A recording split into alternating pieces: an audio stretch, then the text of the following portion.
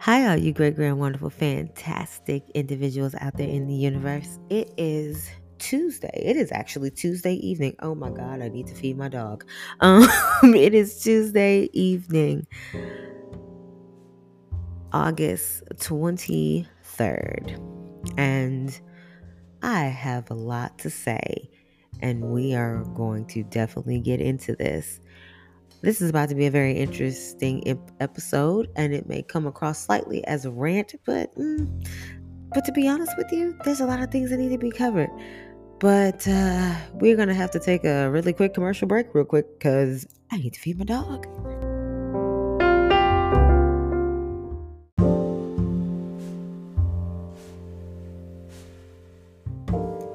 Alrighty, I am back. Tyra has been now pampered and cared for, and we are ready to get into today's episode.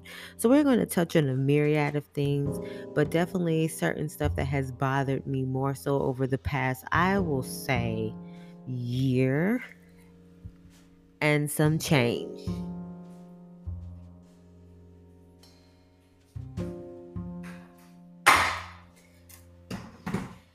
I needed to get a chair to sit down of some sort because I really didn't want to stand up for all the things that I have to say. And normally, that's what I'm doing. So, let's start with a couple of things. This is an episode about self-acceptance and what that looks like in reference to self-respect, self-love, self-care, and the various different dynamics and facets that covers. I'm going to split this up into physical, mental, and emotional and cover them as such. So I guess I'll go in the order. Let's start with physical. So, when my dad passed last year abruptly, for some of you guys who know, but for those who do not, my dad passed in May of 2021. He was diagnosed with stomach cancer that was not related to me in any way, shape, or form fully in November of 2020. And by May, he was gone, and it was and has been, and I guess for a good long time now, will continue to be devastating. And I am an only child.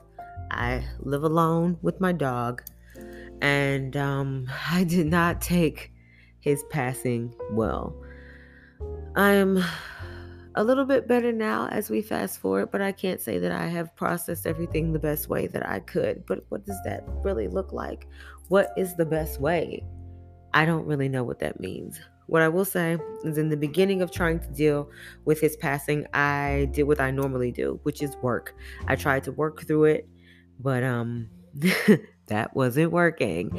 And then I tried to work through it in conjunction with drinking more than I normally do. And all of you know that a loss cannot be pacified by vices. We try, that shit don't work either.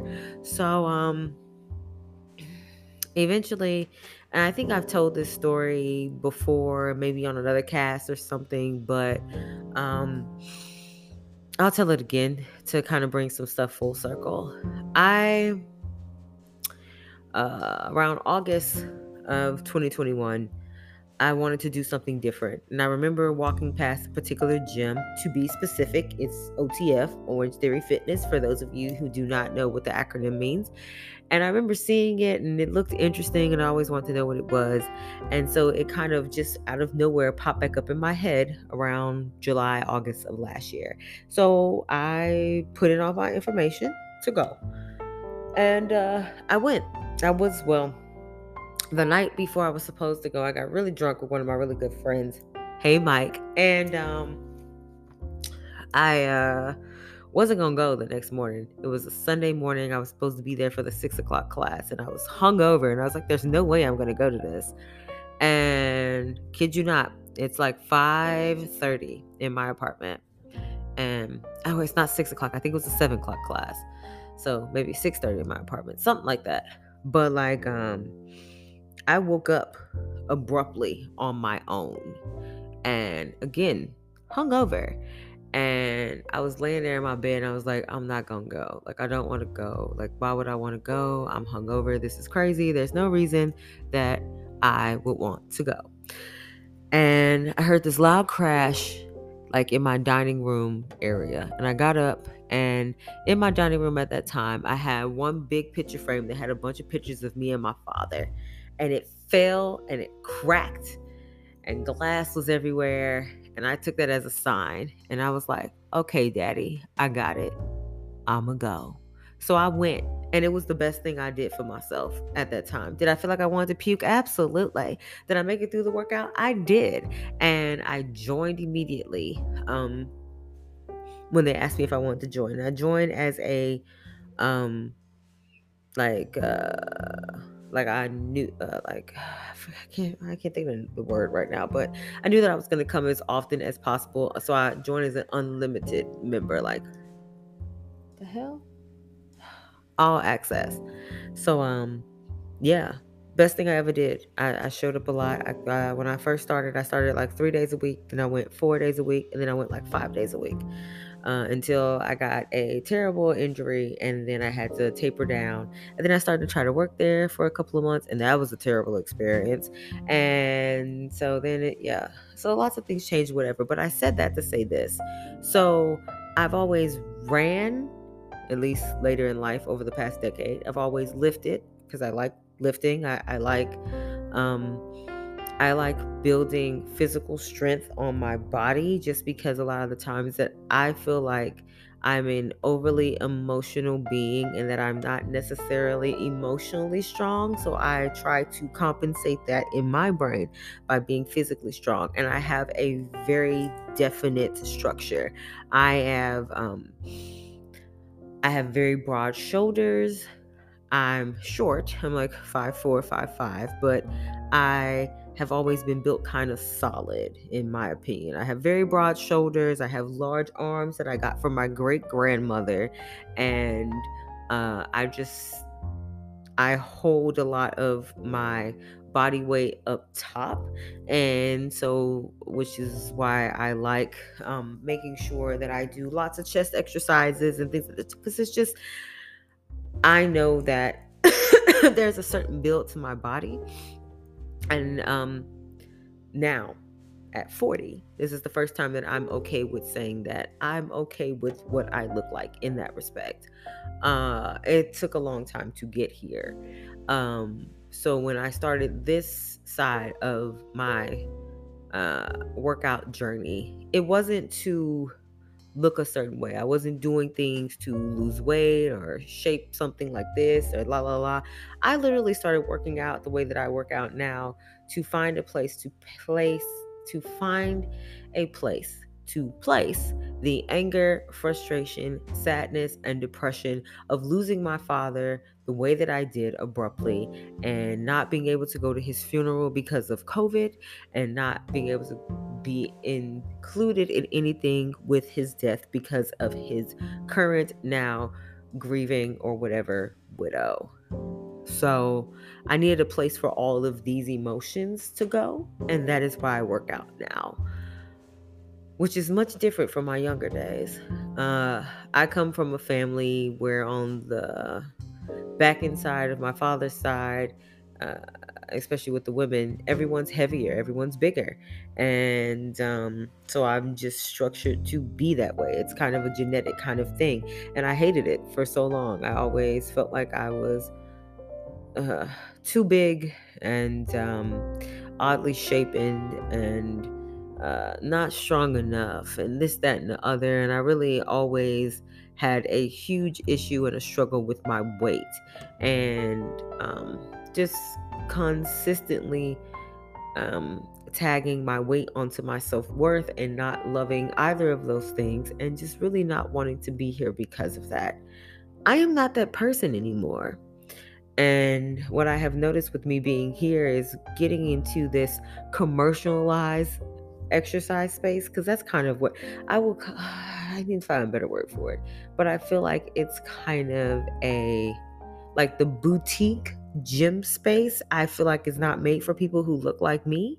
And specifically out here in Austin, I don't really feel like it's made for people of color, but specifically Black women like myself. But when I do go to these spaces, when I do see people of color, the only ones I see are Black women. But it's like, it's either I'm the only one or there's one other in class.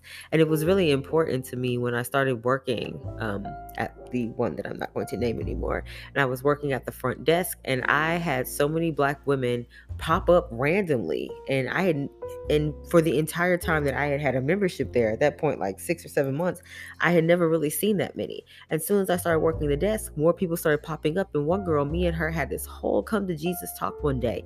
And because she was on her way out, and I was like, it's good to see you in here, ma'am. And she turned around and she was like, it's good to see you too. And then we started having this whole talk about how it was representation is everything. And she was so happy that I was at the desk because it made her feel comfortable enough to come into the space. And I get that. And I realize now that that's a huge thing to me. The comfortability and the representation. And so been finding I've been having a hard time finding spaces out here on the physical workout kind of spectrum where I feel like I'm fully represented. And by that, I mean in like what I look like physically, with race and color, but also with my body structure and body type. In these boutique gym spaces, everybody kind of looks the same to me. And if I do see some people who don't, I feel like they're not represented as much. I feel like they are given all this extra attention, whether they're doing exercises or not. I feel like they're just giving extra attention because there's this assumption that they're crazily out of shape and they're really not doing well just because they're heavier than the person who's to their right who can barely make it through a push-up, but she's 115 pounds, so it's okay.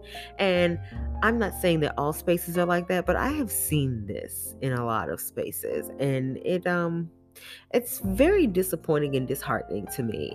And it makes me look at particular establishments differently because it's like, you say that you want to be a representation of all people and everyone's welcome and da da da da. And it's like, is everyone really welcome? Is everyone really going to be treated the same? Or is it that their dollars are welcome, so it doesn't really matter?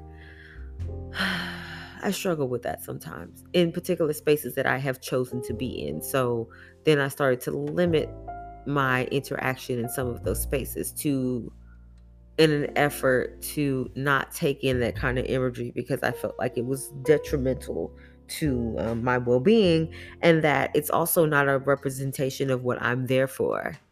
I'm there to find a place to place this pain, and not to feel like I need to change some things about me drastically to fit in a place where they don't want people that look like me there anyway.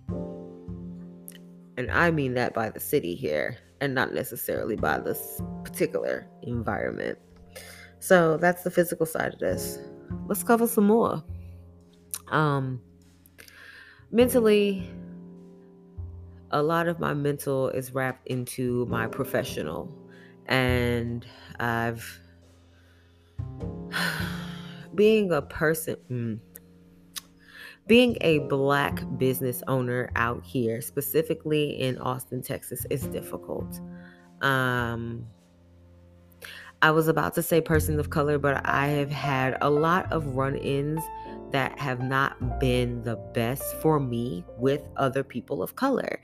And I think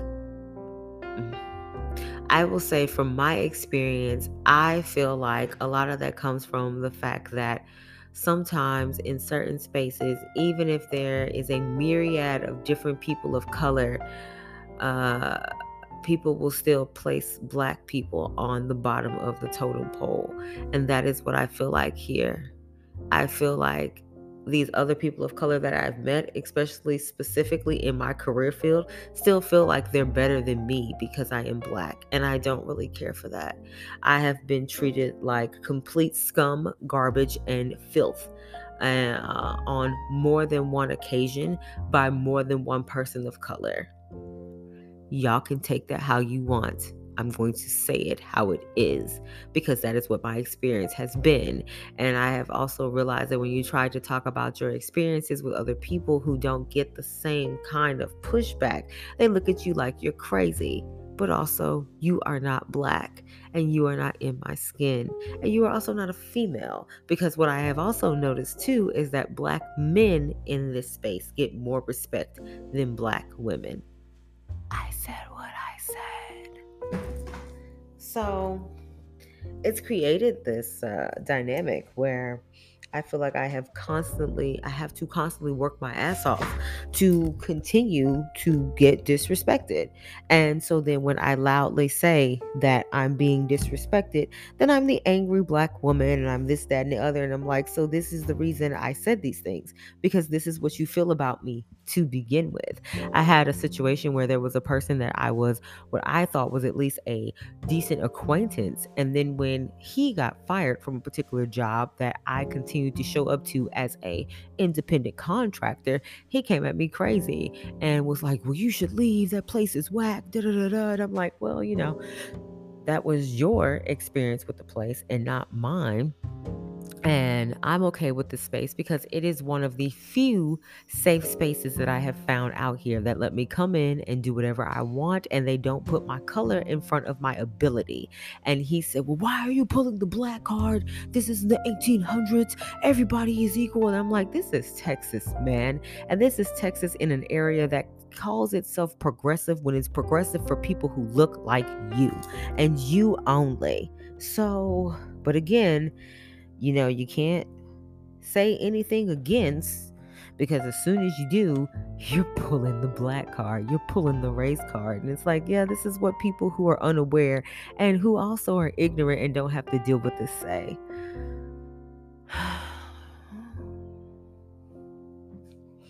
And it sucks that I'm able to say these things and articulate it in this medium and in this way, because for the first time in my 40 years of life, as I stated earlier, I am more comfortable in who I am as a person and what I represent, what makes the most sense to me, what I want my life to look like in this next chapter, and what I do think I bring to this world. It's taken so much self-hate to work through and the death of my father to get here. So I'm not going to apologize for demanding more from my outside spaces now. Because I wouldn't before. I would let people get away with the shit that doesn't make sense. And I don't do that anymore because I am, in the words of Miss Beyoncé, comfortable in my skin, cozy with who I am. I love myself, goddamn. Cozy. And I'm starting to realize that when people are not content with who they are as people and they don't know who they are and where they land and what space they're in, because we all land in different spaces and accept ourselves or love ourselves for who we are at the time, and we will change over time because everything is relative and evolution is necessary and inevitable. But you gotta love who you are and the space that you are in when you are there. And if you can't do that, you will constantly come at other people who do. And I realize now that there were certain times in my life when I was that person. And, I apologize for anybody that I have hurt along the way when I've been trying to figure out my own shit. But I'm not there anymore. And you shouldn't be either.